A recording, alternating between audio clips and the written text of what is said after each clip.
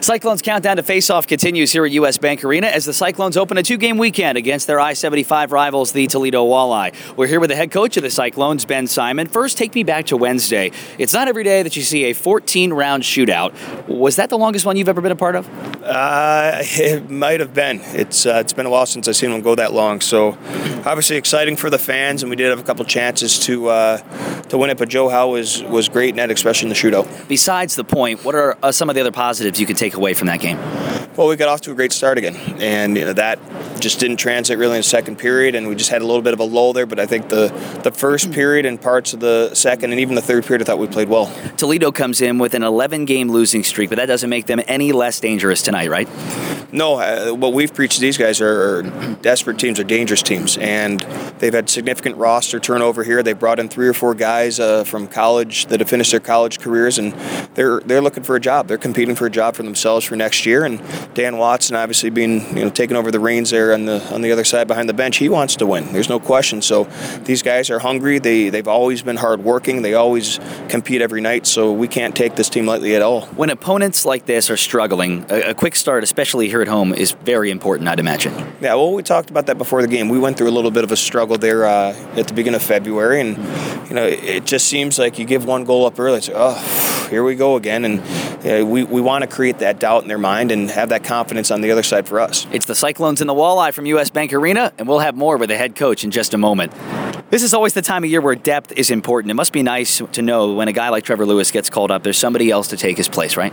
Yeah, we do have a lot of options at forward here, and a couple of guys will be healthy soon. So for Trevor to get the call up there, hopefully he does very well. He's going to get a great opportunity up there, and hopefully it'll be the start of something here with the other guys getting opportunities up top. I was going to say a pretty nice motivator for other guys in that locker room, because all of a sudden San Antonio is within striking distance of a playoff spot. Guys like Hazen and Luciani probably looking down at each other and saying, could we be next? Yeah, well, they've been used to that intensity and that focus here down here, so hopefully that'll continue up there, and I just hope that they go up there and compete like they've done down here, and if they do that, they'll be fine. While they've had trouble getting points, Toledo has a few dangerous offensive weapons. We think of Travis Novak, top of mind. Kyle Rogers always seems to be kind of one of those tough players to play against. What's the best way you found to slow them down offensively? Well, play in their zone. I mean, they do have some skill in their roster, no question. I mean, they've got Novak. Hirschfeld was called up there. They've got the big Russian there that can really play. He's dangerous one-on-one. Novak. They got a couple defensemen that are very active. So, I mean, they're a very good team, and we have talked about this at length before the game with the guys. And they're a good hockey team, and for some reason, it just hasn't translated. And those things happen. They go through seasons like this or stretches like that, but they're still a very capable group. And you don't have to look back too far where they beat us on a Sunday and then came back and beat us on our own building again, back-to-back games on the next Tuesday. So, they are still a very capable group, and we realize that. Kind of an interesting twist. Their goaltender tonight, Hannu Toivonen, spent time with your affiliate, Milwaukee, the Admirals. Obviously, they were in kind of a goaltending pinch with Darling hurt and Pekka hurt, and as he got some ample time in the AHL, do you expect him coming in with a little bit of confidence? Well, yeah. I mean, anytime you go down a level, you have that confidence. You're coming down with a little chip on your shoulder in a good way. But again, we realized that the last game that he played in, he was a victim of an 8-goal. He gave up 8 goals and was yanked after the second period. So I don't know how high his confidence is after that, but I mean, that was the last game that he's played. So our mentality is just get pucks to the net, create doubt in his mind, and really just crash the net, take him out of his comfort zone. Obviously, for a bulk of work, it's hard to really look at percentages and make any real estimation. But at the same time, a team that we talked about has been so much of a struggle this year. They're still towards the top of the ECHL in power play. What do you make of that?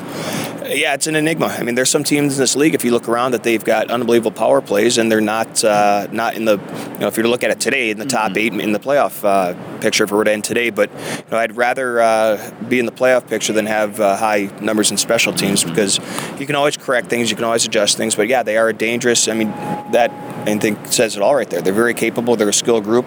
They're obviously skilled on the power play, and we can't be taking penalties and be in the box because we don't want to see it too much. The other thing I like to see too from broadcast level is that it doesn't seem like you ever get sucked into those dirty style plays. Is that come back to the coaching and the preaching that you guys do pregame?